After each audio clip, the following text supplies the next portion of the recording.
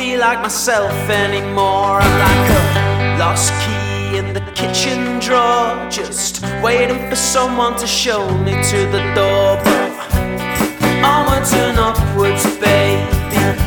Hey up, my name's Ben, and you're listening to File 51 of the YYY Files. This file belongs to another young Stoke fan who has his story to tell. His experience following Stoke, like everyone's, is unique though, as he's got personal connections with some of our former players. He has allegiance with another of our local clubs, but thankfully it's not with those in black and white. Otherwise I'd have kicked him out by now. Will Bailey, welcome to the YYY Files. Thank you for taking the time to come on. How are you, mate? I'm all good, thanks, yeah. Well, I've sort of been looking forward to this for a while, as you all know now. Yeah. It's good to finally sort of get it done. Yes, indeed. So anyone who's been on the podcast before, if you're listening, you'll know that it normally takes a while to get these done. Whether it's A, my personal life being far too busy for my own good, or B, just trying to arrange a time where we're both able to do something, right? There's normally a backlog of people. Obviously, we both have endless amounts of stuff on, it seems. And it helps though that we are in person doing it which exactly. is amazing. So this is the pivotal thing. So I can't think of how long ago. It must be file 21, I say, with, I want to say, Marcus. So that was 30 of these original podcasts ago. Nearly 2 years since I've done a podcast in person with somebody. So we're at Staff's Uni, actually doing a podcast in person, and I'm nervous as hell.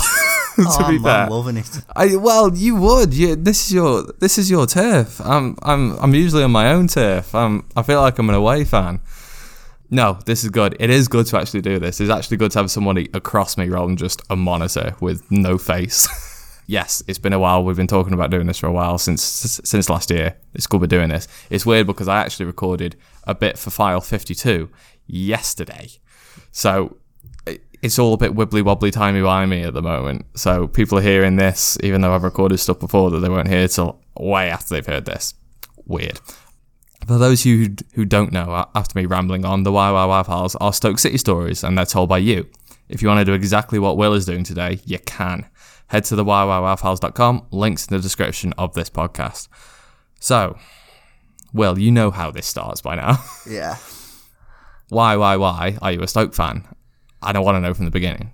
From the beginning, I've always liked football ever since I was a young kid. First thing I did was kicking a ball around the garden. Always had an interest.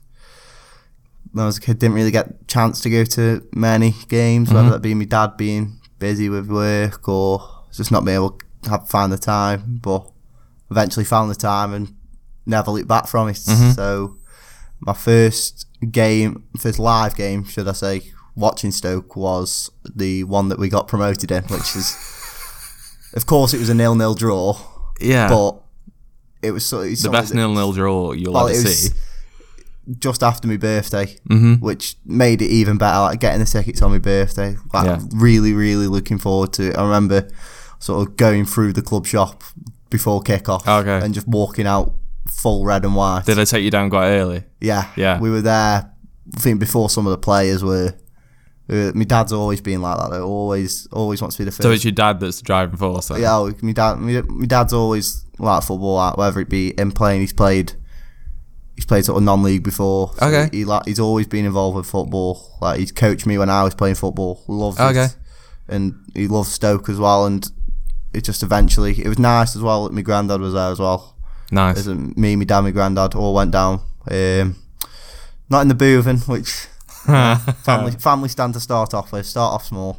Well, it was at least you were in a tier where you could actually potentially burst onto the pitch. Oh yeah, we managed to get it. Did you? I remember all just sort of, we all looked to each other. And we're like, everyone else is. So my dad just picked me up and we were there then.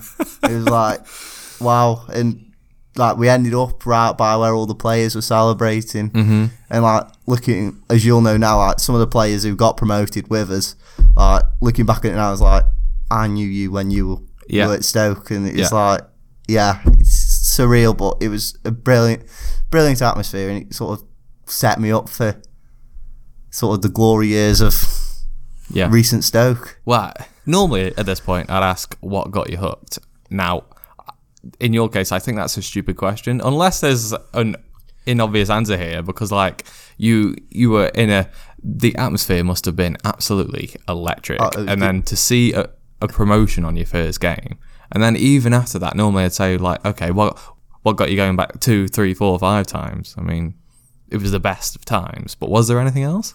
Well, so that promotion season, I think, was it Coventry away, where we sort of knew That was the one. I was meant to go to that game, Okay. but for one reason or another didn't end up going. And I remember we were following it like on like the football shows and that, and we were like, wish we went now, but obviously circumstances out of our control. But yeah, the atmosphere and that, it's brilliant, and you know what it's like. Yeah. It's so like, that day was so loud. I remember like watching back like the YouTube videos now, like when you see like how Sky Sports did it, and that didn't even capture half the feeling of what it was like inside the ground. It was just brilliant, and that's really what like, you've got this many like-minded people all under one roof. The atmosphere is incredible. Yeah, and it's strange because it's something that I can't sympathise with, because you're younger than me. You're like, what, 21, I want to say? 20, there you go. I'm 26, and yet I got into Stoke after you. I'm a Plastic fan, you see. I never saw promotion. I saw my first game was Birmingham 0, was Stoke 0, Birmingham 0. And it was crap. I think it was in our second season up, and like, don't be wrong, it was still great down there, and that's what I'm going back. But yeah, I'm fully jealous of you for being in the position where you were, being able to watch that team, and it was something that I don't think people were expecting at the start of the season necessarily. No, I don't think we were expecting promotion, but obviously the lads that were there you could sort of see that they wanted, they were hungry for it. And like, we had a good team for the championship level. It was a great team, and I think if you look back now, what happened if we didn't get promoted? Who knows where we'd be? But I'm just glad that we did get promoted, so we had all the experiences that came after. That's just some of those experiences you'll never forget. No, you clearly haven't forgot. You're here with it. So you say it was your dad that got you into it then? Yeah. So tell us a bit more about him. Well, he's football mad. He's always been involved in football in one capacity or other. Like I said, like whether it was my granddad taking him as a kid. Was that what that was? Yeah. Yeah, or whether it was him then, as he's sort of my age, sort of playing football, progressing up through non-league, sort of local clubs as well, like Eccleshall, sort of teams that way. And then obviously when he's at the age where he can't play anymore, he's sort of gone to sort of coaching my teams, or obviously then going to watch Stoke, and he's always passionate about it, and that's what's kind of rubbed off on me, is his passion for football. As you all know, I love football, and I think it's brilliant. It's a brilliant sport, and the atmosphere that it creates is brilliant as well. Yeah. Well, you're in it in multiple facets, which we'll go on to later. Yeah. But your dad playing football himself, you say, and then coaching as well. Yeah. That's something that not everybody has. Do you think he's got, like, he said he was a fan of Stoke as well. Like, where's his home if he's got one? You say he loves football full stop, but if he had to pick between any one of it, do you think he'd pick following his club, or do you think he'd rather play for the rest of his life? Following his club. Is that the one? Yeah, following his club. He loves, especially sort of now, obviously he still reminisces, like all people would do, about playing. Every time he gets a chance, he reminds me that he's played. But following, like, he loves following, whether that be with Stoke or whoever, England, wherever. He's always following, always loves it, and like, that's kind of what's sort of rubbed onto me. Like, obviously, it was great when he was coaching me, because obviously that only built up the relationship we had, like sharing sort of moments, and I was playing together as well as watching Stoke together. It was brilliant. But yeah, he's definitely would rather follow than play now, I think. Well, and you'll have had role models as well, not only with your dad but with that Stoke team as well, right? You've also taken inspiration from them. Who was your first? I think we'll go on to your team later, obviously. Yeah, but I'll always remember, obviously, when I was a mascot the first season we got Okay, nice. promoted, and I put my favourite player down as Ryan Shawcross. I thought because he came in the promotion year, and I always thought, wow, he's. I remember, obviously, we got promoted. We had likes with Tommy Sorensen, stuff like that. Sorensen, I was a keeper at that age. And like, you look at him and you're like, wow, you're doing this as a job. Yeah. And I'm watching you do it. I'm paying money to, or my dad was paying money to watch you do it. And I'm like, wow. That's sort of, as a kid, it encapsulates you kind of. You're like, look at these, as daft as it sounds, running after a bag of wind, as my dad would say. Yeah, it's true though, isn't it? Because like getting paid money that people could dream of, and it's like, wow. Football's a daft sport. Like, yeah. What? I guess you could compare it to other sports and go, well, football's potentially faster.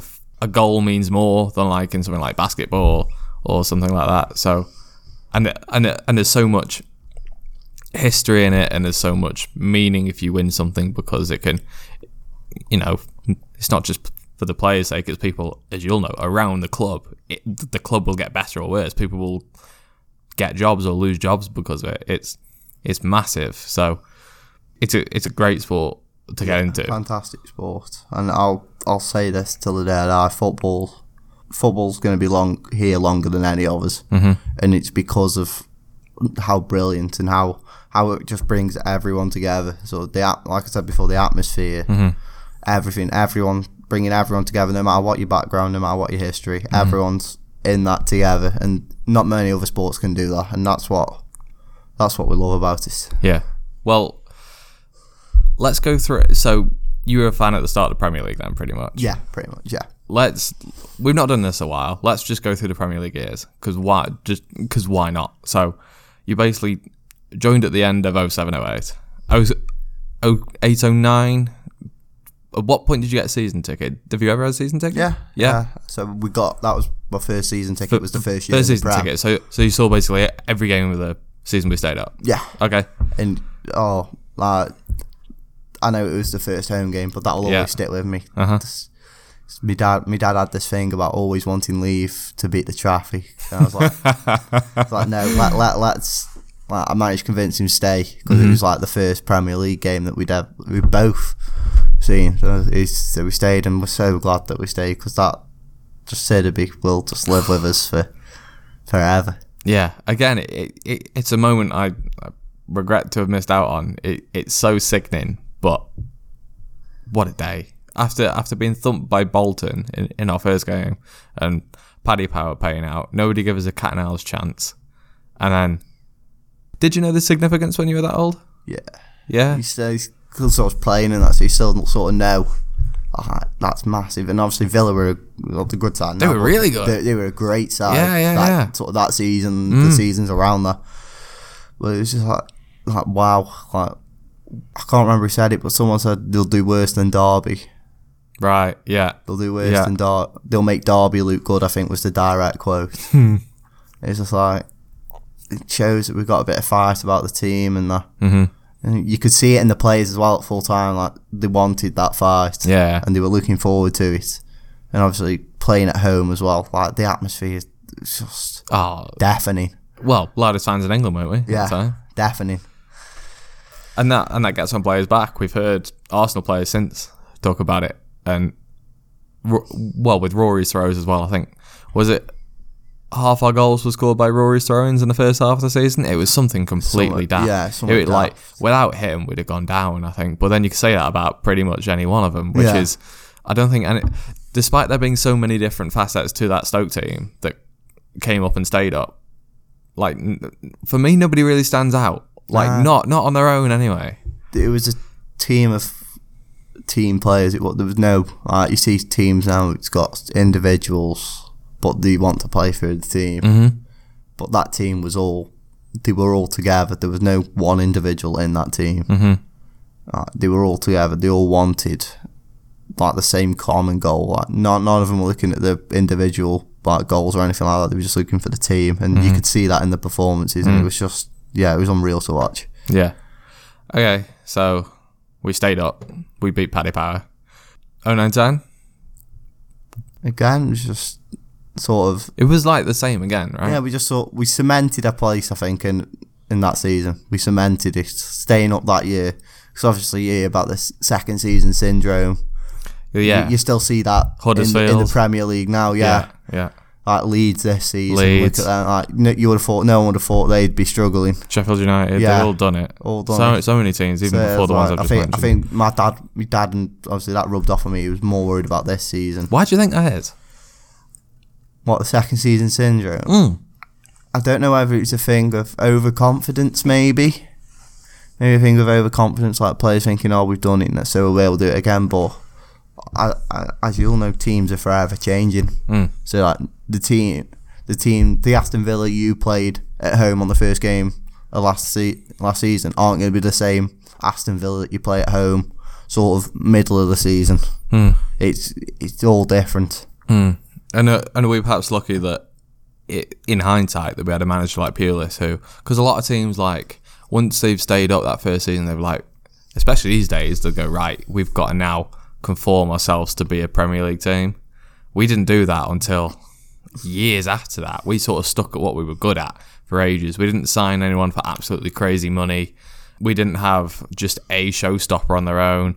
There weren't any celebrities at Stoke, really, were there? It was just a good team that worked hard and stayed up, a bit like Burnley did, I suppose, when they came up and such. Don't fix anything that's not broke. Yeah, because we didn't win games conventionally, but who cares, right? Yeah, we grinded out results, and that was all that mattered. Like, obviously, when any of the big teams came, you could tell that they weren't looking forward to it. Like, you've got a lad from Stoke on Trent at right back, Wilco, and he will just clatter you. And not many other Premier League teams had someone like had a back four who would all just absolutely clatter you all day. Yeah, and obviously I know they got sent off and that eventually for it, but that's part of it. Say for a good 75 minutes, if you were a away fan, you knew your strikers, unless they were really, really good. And obviously you get some teams who've got, like, you look at that United team,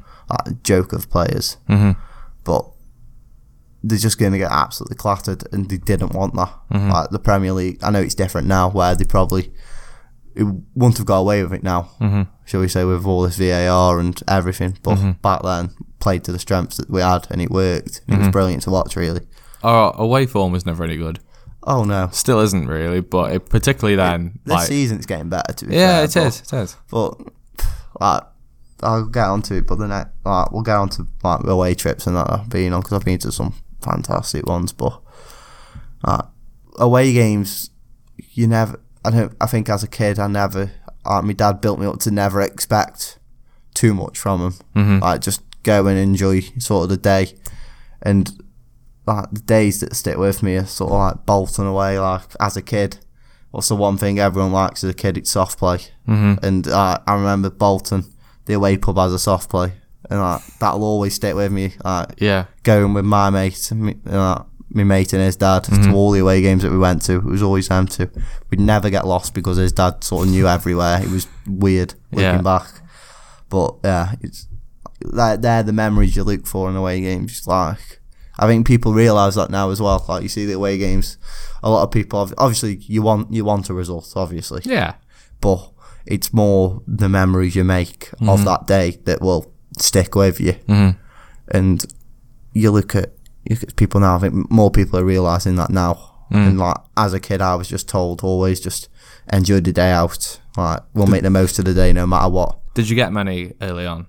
The FA Cup year. That was the one, was it? We went to every single game. Every FA Cup game? Or no, every game. Every game, full stop. That season, you were home and away, league and cup. That was the one season we did manage to do. Very good. Everything just fell sort of perfect. Like, all the midweek games just fell on a day where my dad wasn't too busy with work, and he could get off early to take us, and it was. And how old were you then? FA Cup year was 2010, 11. So 9, 10. So that's a good age to be a football fan. Yeah, right. Brilliant. Because it's still excitement, and you're still learning. You're still at the age where you can enjoy the little things. Yeah. Yeah, you're still not bothered about the football. Yeah. But it was looking back on it now, I was in such a privileged position to be able to do that, and I know so many people who would love to do that who can't. And that year will stick with me forever because of the memories, and obviously, like the quarter final against West Ham, we got tickets on the day for that, because that was the one game we were unsure about whether we could or couldn't go, because my dad was working away the Friday and he was down in London, so he shot up.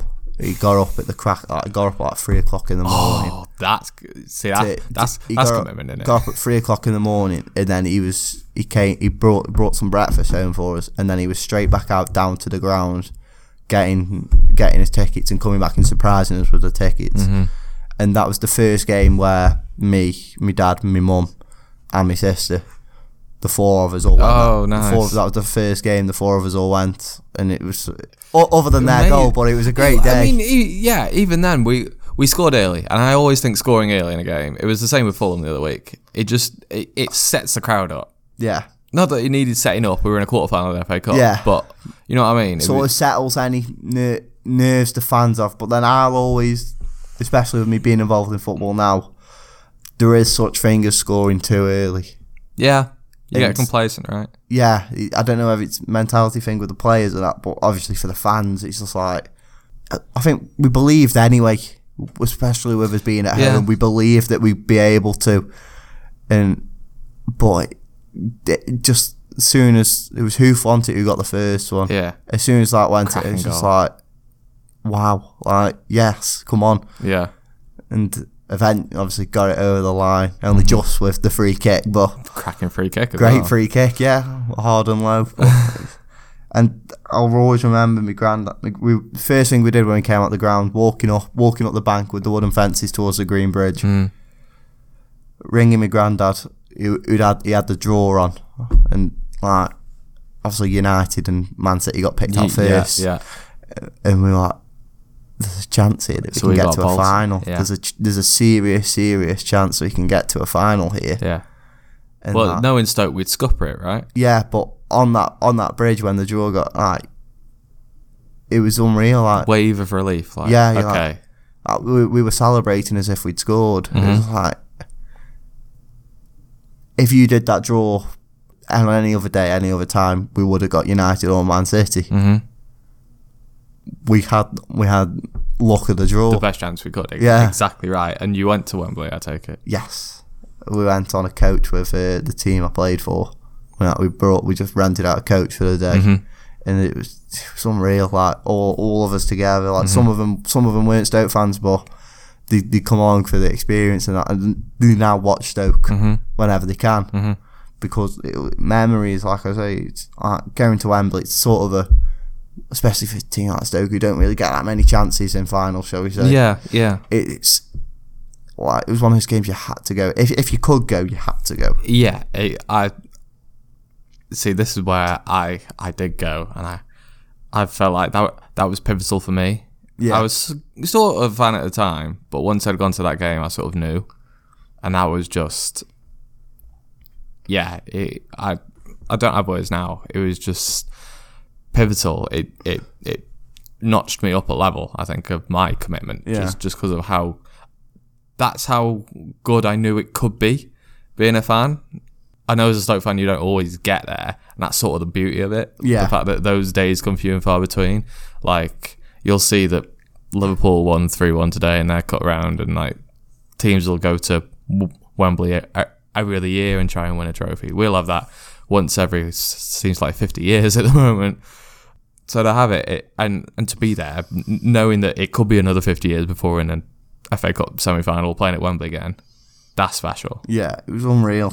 Like, it's something that does stick with you. Like, and I didn't realise this until the lockdown, but the match day rewinds that Stoke did on YouTube channels and that, I didn't realise that I was on the TV at one point, like right at the end celebrating. Yeah. And it was me, my dad, my mum, my sister again, and that's what got the quarter-final got, especially my sister, because she was at a good age where you sort of like, you're taking over and you're thinking, I won't get involved in this and this. And like, like she got hooked from it because of, sort of, like I say again, the atmosphere, Is she still hooked now? the experience. Yeah, she loves it now. Yeah. But like, I'll always remember, like we were all saying on the coach on the way down there, this one's our final. Like obviously, United, Man City, they are favourites for most things. I know Man City they only just had the money then. Didn't I was they? going to say, I think if anything, we wanted City, right? Yeah, we wanted to, but like I say, City was still a good team then. Yeah, you know, like yeah. Yaya Toure, Joe Hart. Yeah. It's a great spine of a team, and like, And it proved to be, didn't it? Yeah. Hart saving at one end when it was crucial, and then Torre scoring the winner. but the thing that will stick with me with that final, full time, the Man City fans all left before they'd even, like, there was, all the Stoke fans stayed, Yeah. and I think it was because, obviously, Europe, I think that's the one thing that stuck with us Stoke fans on that day, like, these are doing good in the league where they'll get Champions League, and that means that we're going to get their European chance. Yeah. You know, like, Well, you know what? Let's talk about Europe then. How much did you do of the Euro? we did. We went to the home ones, Yeah. and we did Valencia. Did you? Yeah, Again, jealous. I didn't do any away games. Valencia? unreal, unreal. Why? Because we knew it wouldn't happen again. Yeah. It's such a Stoke thing to do, to draw a Champions League side in like the earliest round that you can. Yeah. Yeah. Going there and like seeing the team that he's put out, and you're like, I went through the team over Christmas. could be in for a the long other day. And well, yeah, they had so many good players. Like, it's scary when you look back Yeah. that we didn't get battered. We didn't really. No, we had On paper. on another day we win that game 3-1.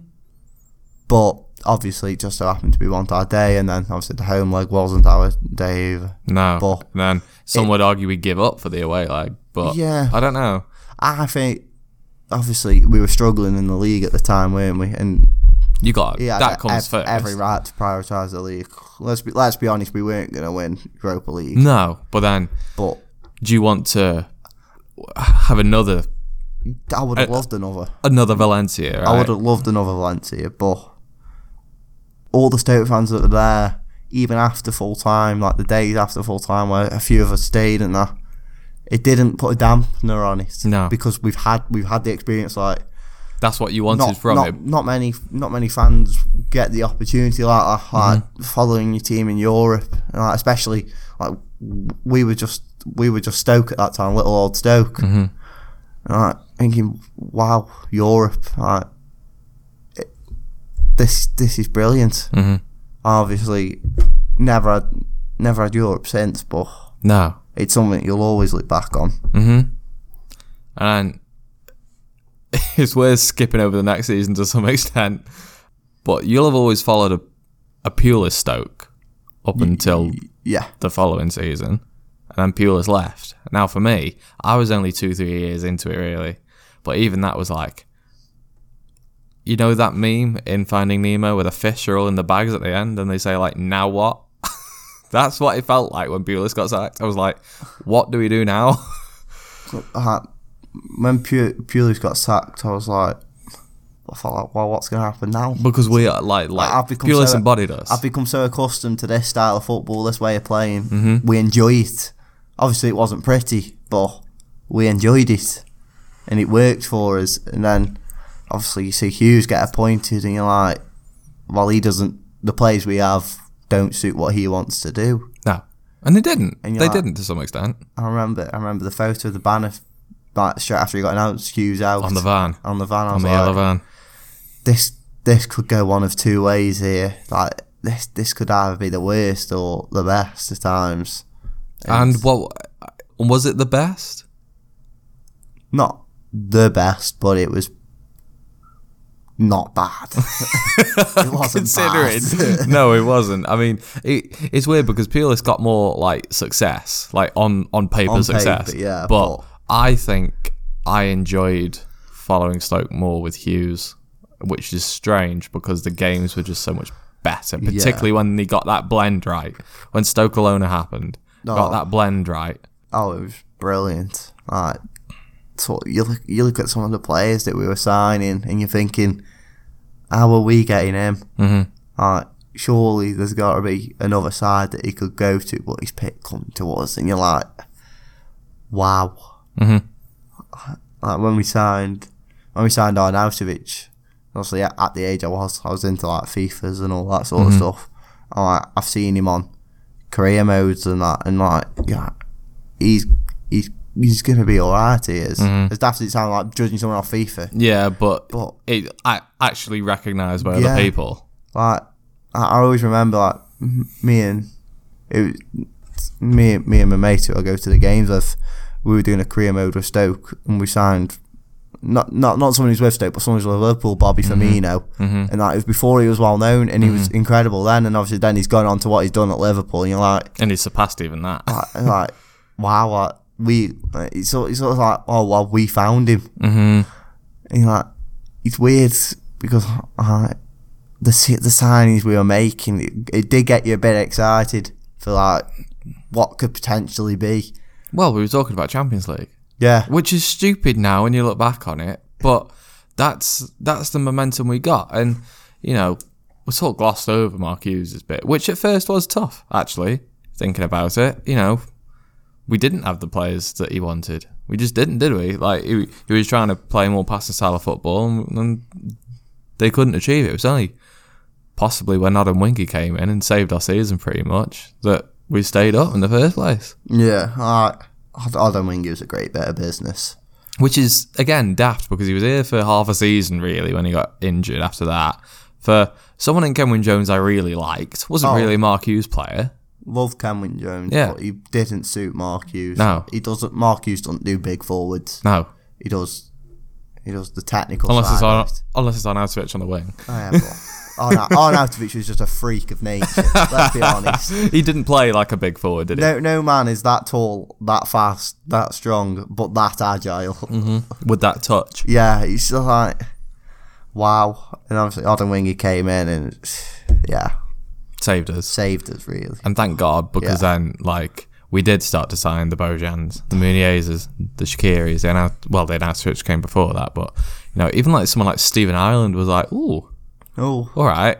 You're a name. You're quite a big name. And yeah. you're like, wow.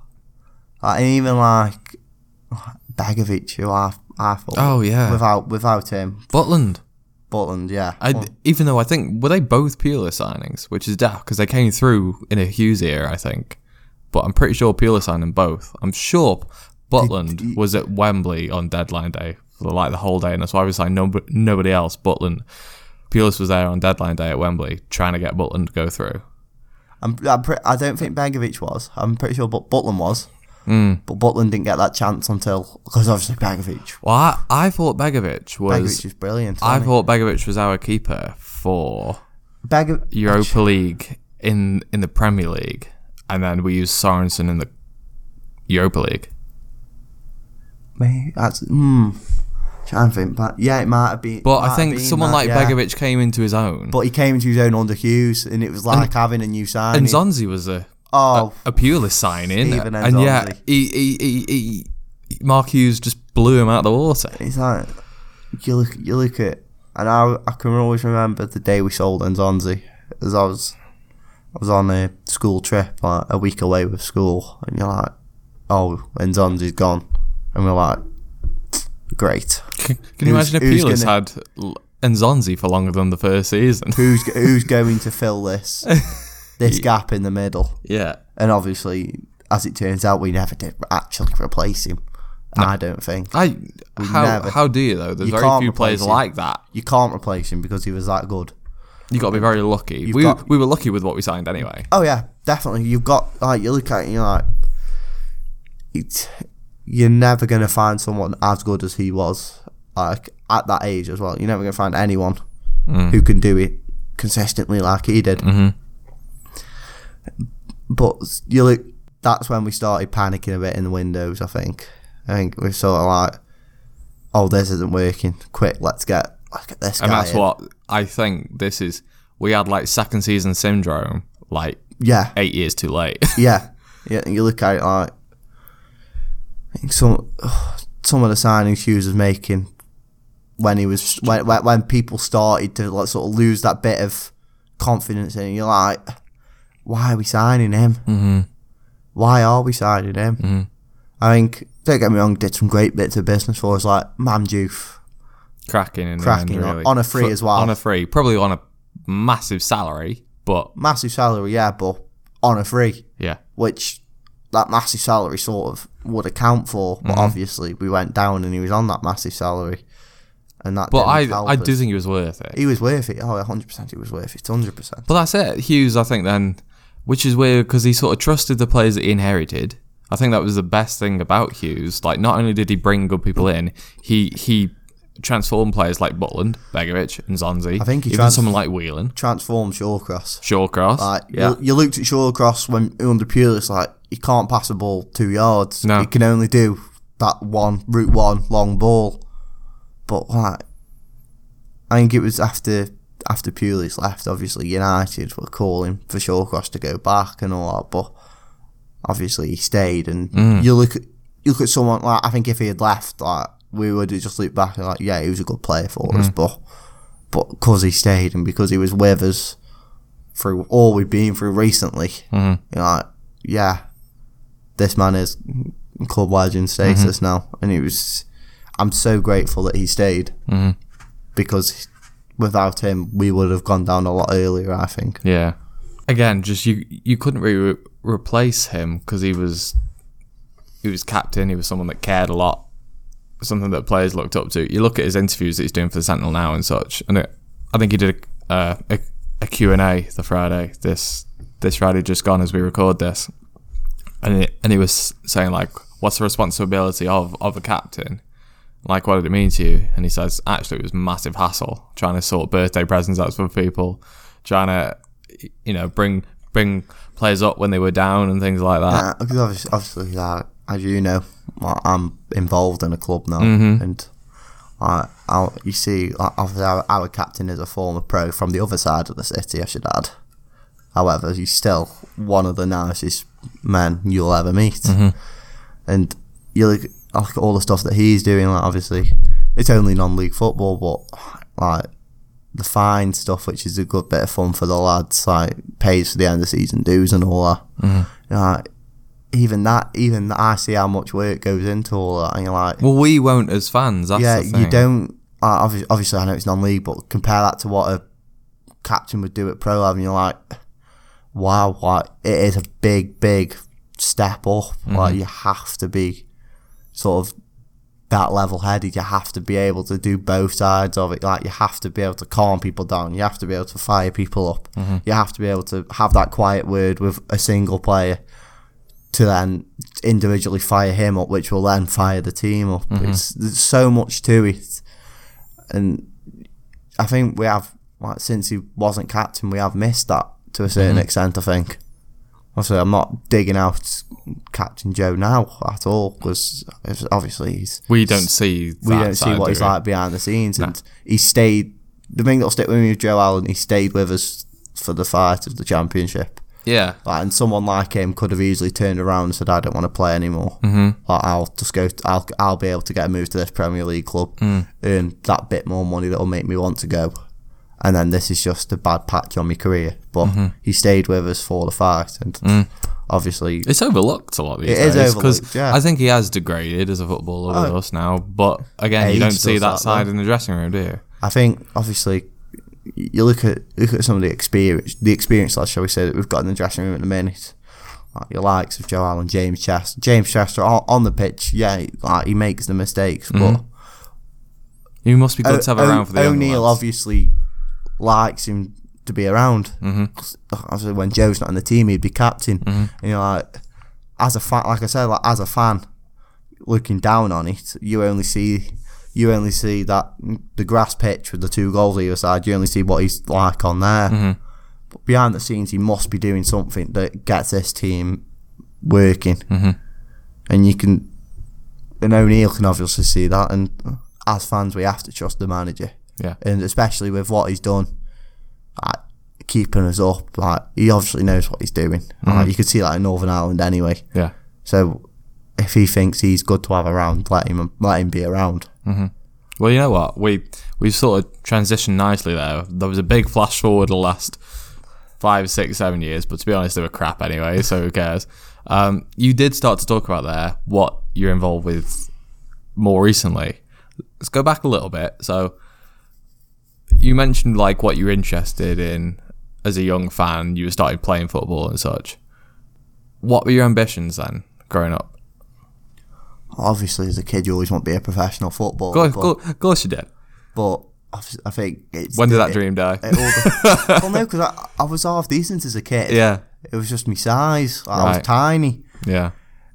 But I still had opportunities. I was at Stoke for a little bit, not long, like only sort of a season or so. But because of my size and that, and he's never like academy level, but sort of like developmental and stuff like that. It's just like, you look at it then, it was like a lot of work. But as a kid who's also got high school on, like just started high school, you're like, it's a lot, isn't it? Yeah. More than, and footballers get up so much, actually. I wouldn't say I fell out of love with it, but yeah, I thought, I'm happy just doing what I'm doing.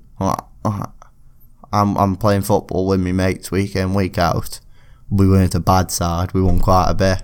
We're like, yeah, this is what I want. And then I was like, obviously, I've always been involved with football. I'd be playing or watching. And I'm like, I can still be involved with a team, still be involved with like, obviously, as me, with my age, you want kind of like banter with like the players, and that's sort of what I was missing. I think I was sort of missing having that. And now, obviously, now I'm involved. It's like I get that to a place where I don't need to worry about playing. I get all the benefits that I would like, and I don't need to worry about 90 minutes on a pitch, which is good because I won't be able to do 90 minutes now anyway. No, none of us could. I think I could last half an hour. So your perspective changed then, and you were thinking, right, you were still interested in football, but you wanted to do it in a different way. Yeah, it's like, so I think I sort of, as I went to college and now uni, I'm like, there's so much other sides to football that people don't see. Like the inner workings of football, shall we say. They're businesses now, aren't they? Yeah, they're all run as business. Even non-league clubs are run as businesses. You know, like, there's so much to learn here. There's so much potential for, especially someone at my age, to come into this and sort of be like, let me put my stamp on this and let's see where this will take me, kind of thing. And that's what I was sort of, there's so much to it that I can learn. There's so much to it that I could like help improve to a certain extent. And you're like, this is something that I want to do. I get all the benefits of playing, but I don't need to play. I can do my own thing, but still enjoy it. And that's what I was looking at, and that's obviously what happened, and never looked back since. Yeah. Well, you mentioned there, you touched on, you went and did college or uni now. You're doing, what degree are you doing now? Sports journalism. Sports journalism. So well in there football clubs. And I take it you decided at some point you needed some work experience.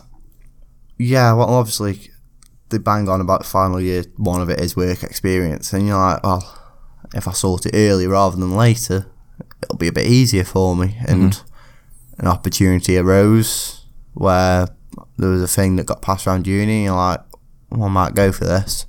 Like, something different. At the time, it was different because of pre-pandemic. So, like, you look at non-league football pre-pandemic compared to post-pandemic, completely different. Completely different. And you're like, this is different. Obviously, bad side of things was I would miss Stoke games more often than I would want to. But we've been a little bit vague about it. So the role we're talking about is, back then, it was just helping do the media for we've not said, I don't think. No. You're at Hanley Town, right? Yeah. Which is really cool. Yeah. By the way, like the fact that we've been talking for 45 minutes, we've not touched on this yet. Nah, like it's strange because I remember Hanley Town being bought out, I think is the right word, probably a few years ago. No, it wasn't that long ago. Was it 2 or 3 years? Out, it was the season COVID hit. So yeah. So when I started, that's when the new chairman came in. Right. So and that's why I think I've got that relationship with him, because we both came at the same time. Like, I wasn't there before, I wasn't there after. I was there at the same time. And we obviously, like, the shareholders and that can see the change now, but obviously it was brilliant the first season I was there. Brilliant, like the lads. So what were you doing the first season you were there? I was just like doing the Twitter on a match day, like, and making the program and stuff like that. So sort of just very basic sort of roles that you say that, but every club has to do. Of course, and it's quite cool because, like, they're seen and touch the program and the social media by so many different people. Yeah, like I've grew it as well as, like, the people who I do it with. Like, we've grew it massively over the past 2 years. And, like, you look at it, the first season, like, the players, there was no ex-pros the first season. It was all just lads who were just there. And then I remember the manager at the time, Mickey Morton, well known in non-league, lovely bloke as well. He was like, well, the chairman's come to me and said, like, there's a chance we could sign Ricardo Fuller. Right. And I was just like... So this was after the new chairman coming, right? Yeah. Which was... So I'm trying to think when I started. So I applied for the role the first year of uni, sort of January time. So that's for 2 years ago. Yeah, 2 years ago, just gone. And obviously... There was loads of buzz around it, I remember, because that's when sort of Man United got really involved, right? Yeah, because through Ron, that was. Obviously, he was involved with Man United, so they came on board, and it was brilliant. And that, obviously, it's a very important subject. It was brilliant to have at the club, and they're still at the club, and it's like, yeah, this is good. It's a good place to be. Like, it's real family. Like, I know every football club's a family, but like, when you're involved in it, you're like, wow. You're not just an employee or something. No. Like, it feels like a big group pulling together. Yeah, like, it's like, but like, I remember, like, I signed Ricardo Fuller's, like, sign-on sheets for the league. Yeah. And I was well, this is where it gets interesting for anyone who doesn't know. Perhaps you're an overseas fan, right? Listens to this. So Hanley Town, very local team for us two lads sat here, right? Non-league team, not necessarily pulling up any trees. Got taken over by, we mentioned, Man United, men's mental health charity. It's not even Man United, just a sponsor who was taken over by Ron, who's a fantastic bloke. Yeah, top bloke. He's helped me massively through everything I've wanted to do, and he's come in and he changed what was there massively. Yeah, like I look at it and I think back, like, it's so different now, but it's so different in a good way. And it's just like, it's mad to think, like, the change and how quick that change has happened. Yeah, it's like, yeah, this is good. Well, we'll get to some off the pitch changes in a minute then, in that case, because you're going to have some by the sounds of it. But on the pitch, this is where it gets interesting for Stoke fans. So you've already touched on Ricardo Fuller, signed for Hanley Town, and then others followed, and it's literally just getting the band back together. Where that's how it seems from a distance, anyway. It's great because it's pulled in such an interest from so many local people. Like, I remember when we signed Fuller. Obviously, it was when grounds are limited to capacity, so we could only have, I think it was 300, maybe 350 in the ground at one time. And I remember announcing that, well, we're unveiling him at this game, and we put because we were doing online tickets because it was so much easier for monitoring numbers and that. And I remember how fast he sold out. Like, I think, wow, he's a football legend around here, isn't he? And he's playing for us. And he wasn't even playing that day either. We were just unveiling him at half time. And I've still got the photo and the video on my phone that I took, because that was sort of like my first big thing that I've been a part of. And I'm like, that memory will stick with me forever. even just walking onto the pitch with him and like him speaking to me. And I remember that day, anything he needed, it wasn't Ron he went to, it wasn't the secretary at the time that he went to, it wasn't Mick, the manager he went to. There was no power gap. It was me. He was like, this is a bit surreal, this. Because I did it at the time. I did the media with 2 other lads, but they both weren't from round here. Obviously at the uni, but one was from sort of Luton ways, and one was Solihull ways. And you're like, obviously they knew who he was, obviously, but they didn't sort of have that like kind of thing. They didn't get starstruck, perhaps. Yeah, and you're like, he's just an ordinary bloke. Yeah, he's just an ordinary and bloke seems it as well. Who's played football, and he's just like, yeah. Brilliant. And I like I say, others followed. So who am I missing? I'm going to be some. So Carl Dickinson is now the manager. Player manager. Ryan Shotton now plays. Who else am I missing? Is there anyone else? Danny Pugh. Yes. Obviously, I know he's involved with the under-18s at Stoke now, so he doesn't really get much time to play for us. But whenever he's available, he'll always come down. It's just like, wow. And then obviously, you've got some from the other side of the city. You've got Dags from Crewe, who's a legend at Crewe, let's be honest. And you're like, wow. But then, like, even with the ones from the other side, like Louis Dodds, like, that's a massive name for the other side. Yeah. And you're like, fair play, mate. And it's strange because Hanley Town is bringing a city together certain parts of the city anyway together in a very strange way that's so warming, actually. The thing that'll stick with me is the Brackley game from this season. Brackley Town, for those that don't know, National League North side, so quite high up, let's be honest. Drew them at home in the FA Cup. Furthest we've ever gone in the FA Cup, 3rd round qualifier. So that's, if you win that game, you have to win one more, and then that's the first round proper, which is massive for any non-league side. Yeah, it will be, won't it? You don't get many at all. And you look at how big it's been for like Kidderminster this season. Oh yeah, a club at Hanley's level enters the very, very first round of the FA Cup as well. Yeah. And you're like, and like, we took the lead against them as well, and you're like, you look at that, the Stoke fans that were there who didn't manage to go to the game that they're playing that day, and Vale were on at 3 o'clock that day, and so many Vale fans came down, and you're like, you see the Stoke and Vale fans usually nowhere near each other, but it's weird, like through those gates, it's one common thing, and that's the only thing they look at. They don't care if the Stoke and Vale fans, they are together. Is it like a second team in that sense? Yeah, do you think for those? It's a second team.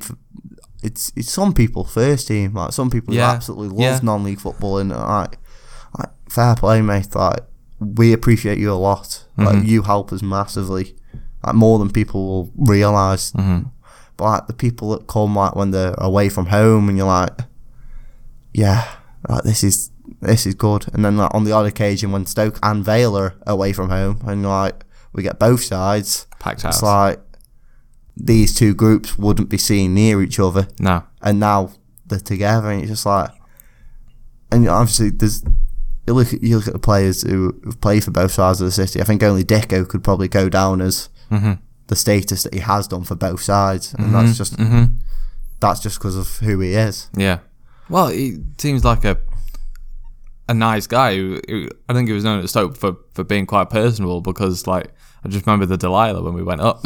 Yeah. Is that wow? Obviously I know him wild now. Yeah. With my role now at Hanley.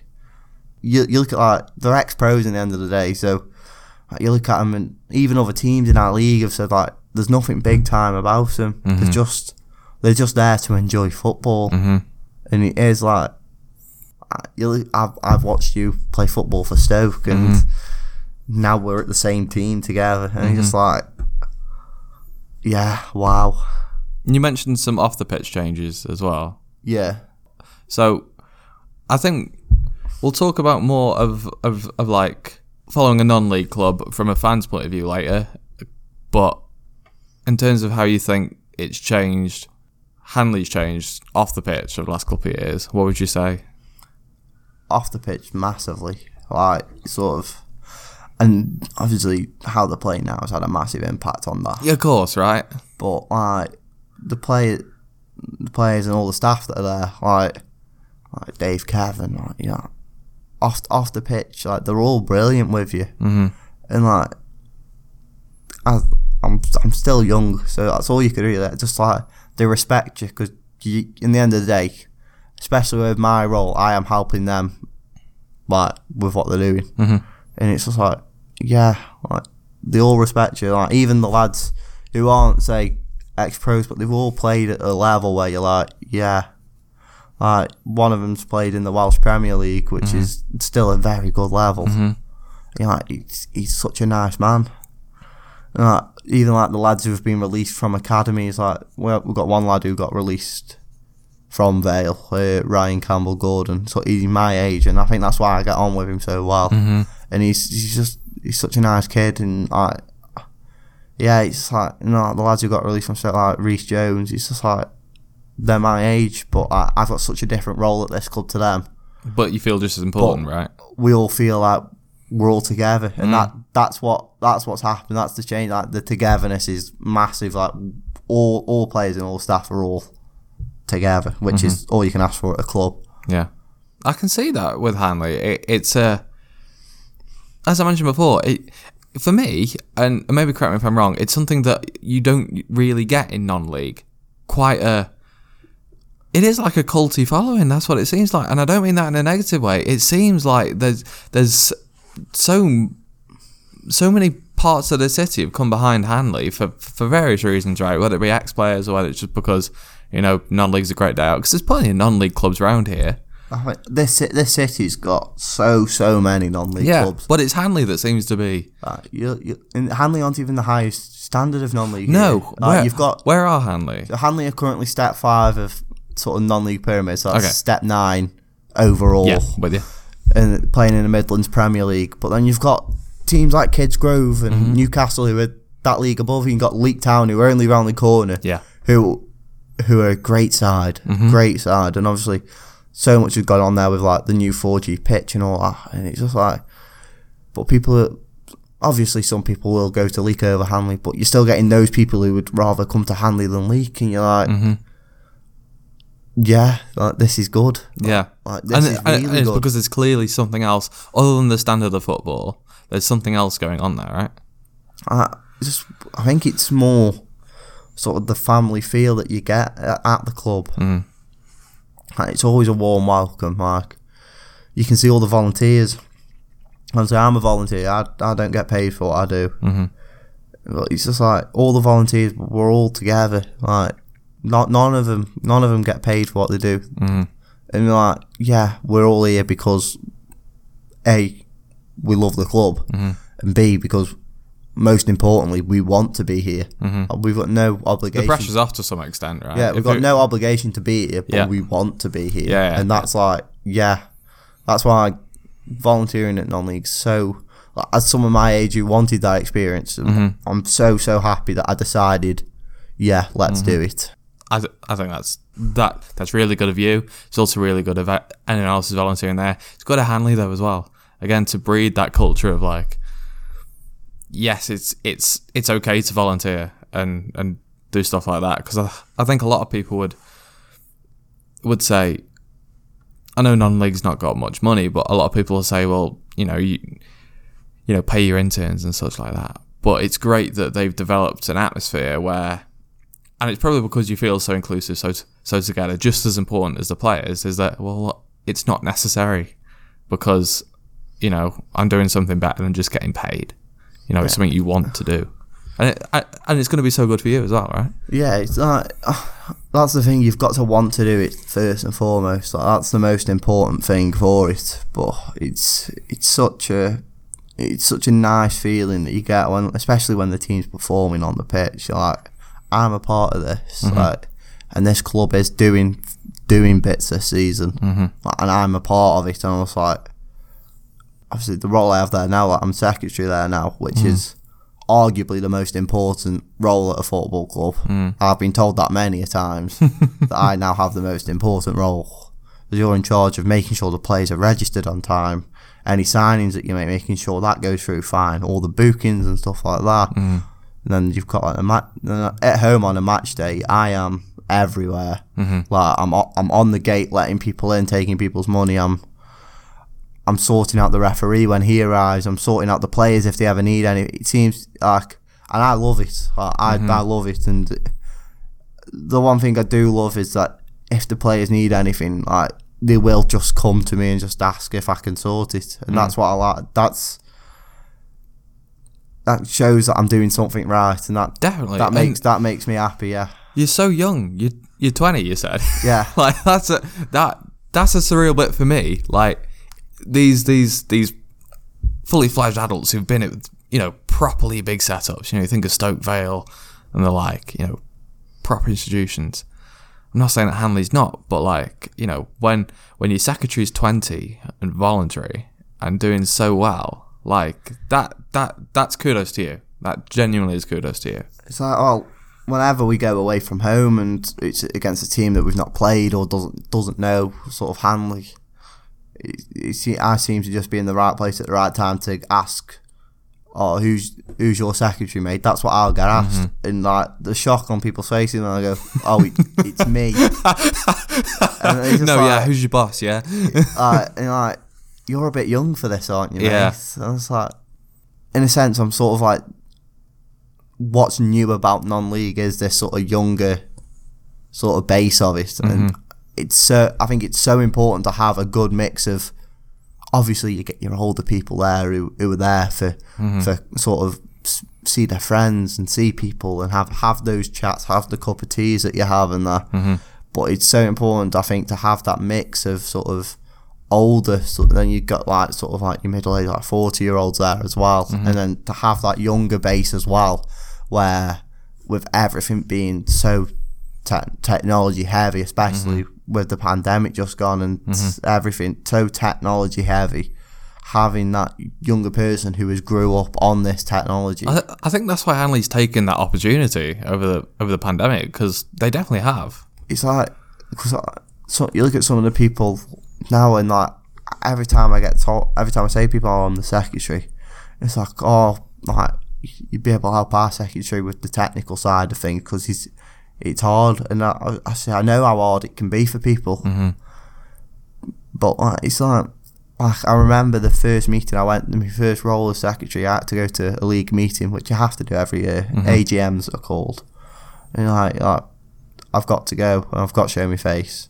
We're new to the league as well, and we're already getting this reputation of, oh, we're signing big players, so we're not very well liked. But that changes after they've played us. After they've played us, they see what we're about. They see the togetherness that we have, and like, yeah, you're not as bad as people make out. A lot of teams, especially the local teams around here, don't particularly like Hanley for the pure fact that, because it's almost like the equivalent of a Leipzig or something, maybe. It's for the pure fact that it happens where no matter where you're from in non-league football, it'll happen. If a team is trying to progress in non-league football, the other local teams around you won't like the idea. Why is that? Because they don't think like, oh, well, you're too good for us or something? Or I think it's more of a sort of like, because obviously you look at the teams, especially in Stoke, shall we say. So like Abbey, they've always been sort of at the level they're at.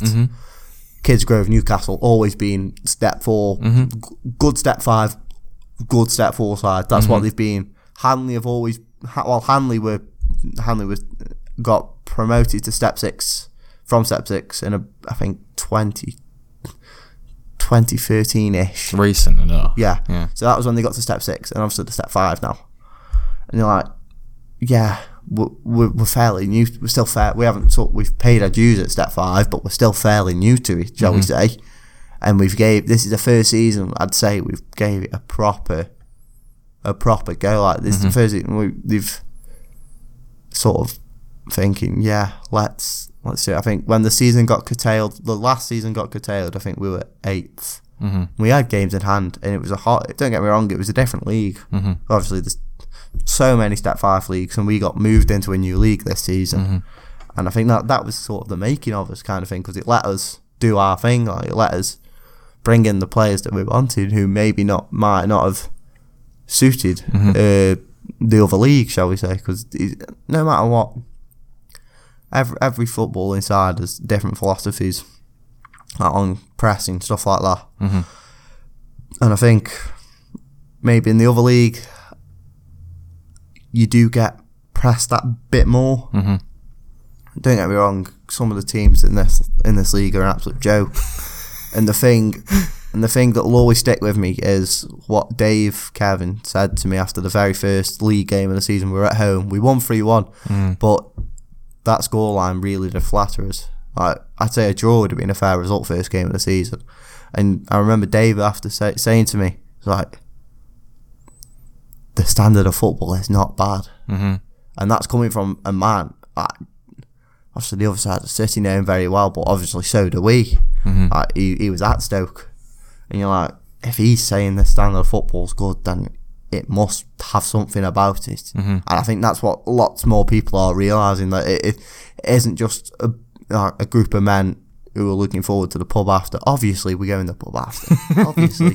That's normal. Obviously, people go in the pub after, but you look at it now and you think, there's some great players at non-league football. And you look at the Premier League players now who have come from non-league football, and you're like, oh, this could happen to anyone. Yeah. And that's what's great about it. Well, I was going to ask that. So, starting to wrap up this off, I think. Bearing in mind everything you just said there, what's the best thing about being at Hanley Town right now? The group of lads that are there. Yeah? Yeah. Just being able to work with them. Yeah. Like, obviously, you bring someone in based on their footballing ability. Mm-hmm. Obviously, because you in the end of the day, you do the team we got. You want to win the league, but it's not just that. We're bringing people in who are equally great footballers, but also lovely people. Ones you want to go to the pub with afterwards. Yeah, and like that's what's so great about it. Like, there's no individuals. Mm-hmm. Like, you look at some teams where maybe like, yeah, you can see sort of individualists there, and you're like, yeah, like, you look at them and like, taking it way too seriously. You could be. It's not a case of taking it way too seriously. It's like more cases like you could help your team so much more if you weren't too focused on yourself. And obviously everyone wants to have that little bit of focus on themselves. Otherwise, what's the point? Yeah. But there's some, like, you look at some people and only go like, yeah, just help the team that bit more. And we don't get any individualists at Hanley, and that's what's so great about it. What would you say the most challenging thing is? I'm not going to say what's the worst thing, because there probably isn't one, but like, what's the most challenging thing for you? Because actually it'll probably bring out the best in you in the end. Most challenging is probably, I wouldn't say the abuse to a certain extent, but sort of like when you've got like the other team saying stuff and you're like, I know it's not aimed at me, but it's aimed at the club I'm heavily involved with, and you're like, I wish to get to know sort of the real Hanley, shall we say, rather than the Hanley that they see plastered on the social media. Like, just get to know the real Hanley, and you'll see that, yeah, we've got all these ex-pros, but in the end of the day, we've still got the same like sort of ethos as you do, and that's the main thing. Like, we're the same, just under a different name, really. We are the same. It's true. We've had people on this podcast who like support two teams, and like they get abused for that. And you think it's just daft. We all like football at the end of the day. And like he's been to watch like Aston Villa games, the guys I'm thinking of, and like just the abuse that is different.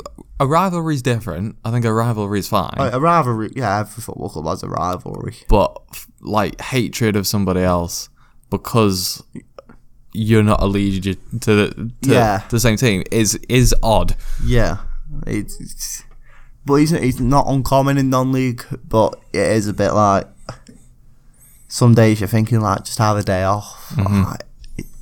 But obviously I've learned now to kind of just take it in my stride. And I was saying this. I think it'll bring out the best in you. You'll get that thick skin. Like brought out the best in all the lads. Like, the lads will know. Obviously they'll know what people are saying and that. And obviously, we'll keep putting in the performances, so obviously it's doing something. But yeah, don't get me wrong, sometimes it's hard, but sometimes it's like, you're like, yeah, this will motivate me. Okay, we'll wrap up this half, I think, soon. I'm going to ask you a couple of questions first. One, bearing in mind we've talked about you at Hanley Town and as a Stoke City fan, if we're talking, I'm not saying that things from Hanley Town can't be included in this, but your top memories as a Stoke fan, do you know what I mean? So like, you've worked with some Stoke City related. Obviously, I've worked, but as a Stoke, that's just kind of, that's a different relationship to like a fan relationship, because now it's personal, like I said to you before. But I'd say, what was in top three? Top three, let's go top three. Top three, is that alright? Yeah, so three, quite a recent one, Barnsley away. Okay. 1-4-2. Okay. I thought that's when I started to believe that season that we could. Which is strange, because was that O'Neill's first? Yeah, O'Neill's first game, and it was still, looking back, it was still early on in the season to an extent, but it was November. We were so far behind the other teams, it was just like... it was inevitable. I thought that we were Gunners. Oh yeah, I thought, this is not Give good. ourselves too much to do. Yeah, but obviously they pulled it off, and they're like, fair play. But Barnsley away, because it was a great away day as well. Yeah. Second, I'd go with Valencia. Because, and I feel so privileged like to have experienced like these glory days as a Stoke fan. But yeah, Valencia is just like mind blowing. It's like, wow, like such a great stadium, and a stadium that not many English football team supporters will get to go to, shall we say? And it's just like, wow, and it's such a great city as well. Yeah, a great city, and I perhaps didn't sort of appreciate that as much. You probably back then. Weren't old enough. I wasn't at the age where I would, but like if I went like now, I'd like I've watched I've been to Dortmund and I've watched them play, and it's just like they lost, but that experience will stay with you forever.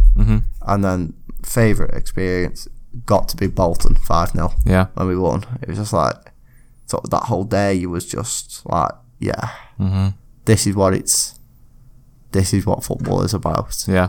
I would like to give an honourable mention to Stoke Villa. The first Sidibe's header, But, they're my top three. Don't blame you. Again, you're very lucky. Considering you're only 20, very lucky to have had those memories. I've spoke to some fans older who haven't had those memories. I haven't had some of those that you just mentioned. Yeah, fair play. You've had it good, considering. I think there's a lot ahead of you, considering. Oh, definitely glory days. Yeah. I mean, but... I was going to say to me, I'm like, it's sort of not my fault that I've experienced that. No. Oh, no. Like, I'm obviously so lucky that I've experienced it, but that's not necessarily the reason why you're in it. No, I love the Championship. I think the Championship's a great league.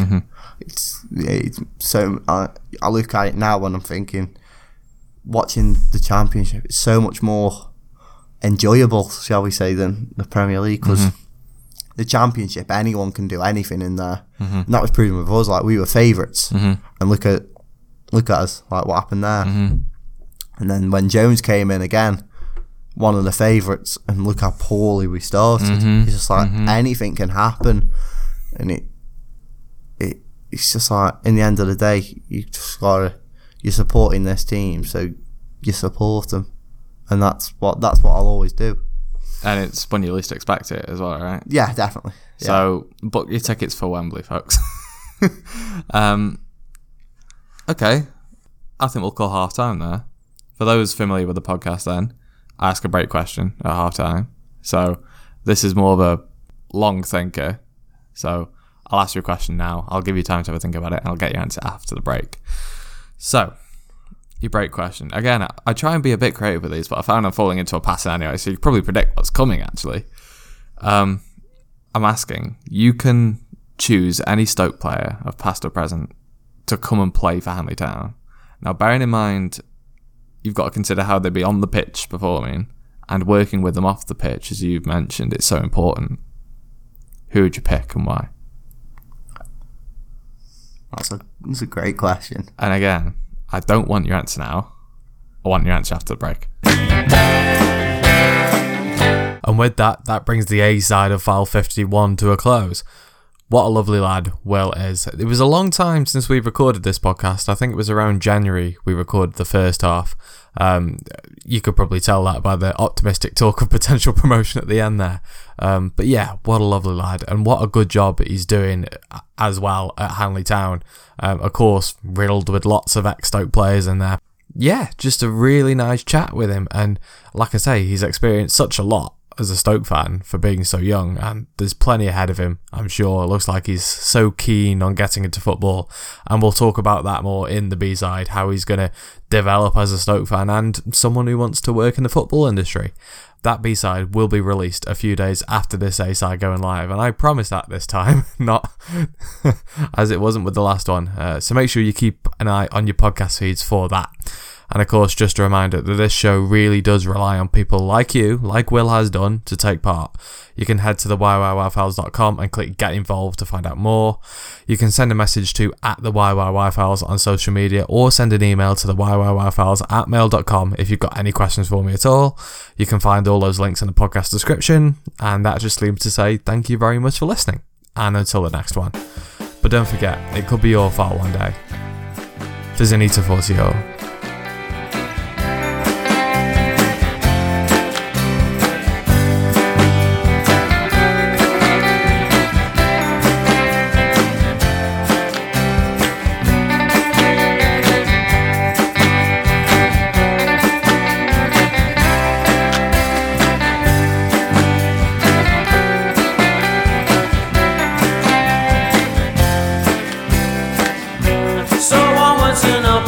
Baby, far away from the wild goose chase. My shoulders are so rigid lately, you think I've been wearing a neck brace. If it's all part of the show, will you throw me my next line? I don't wanna end up as the donkey's arse in this pantomime.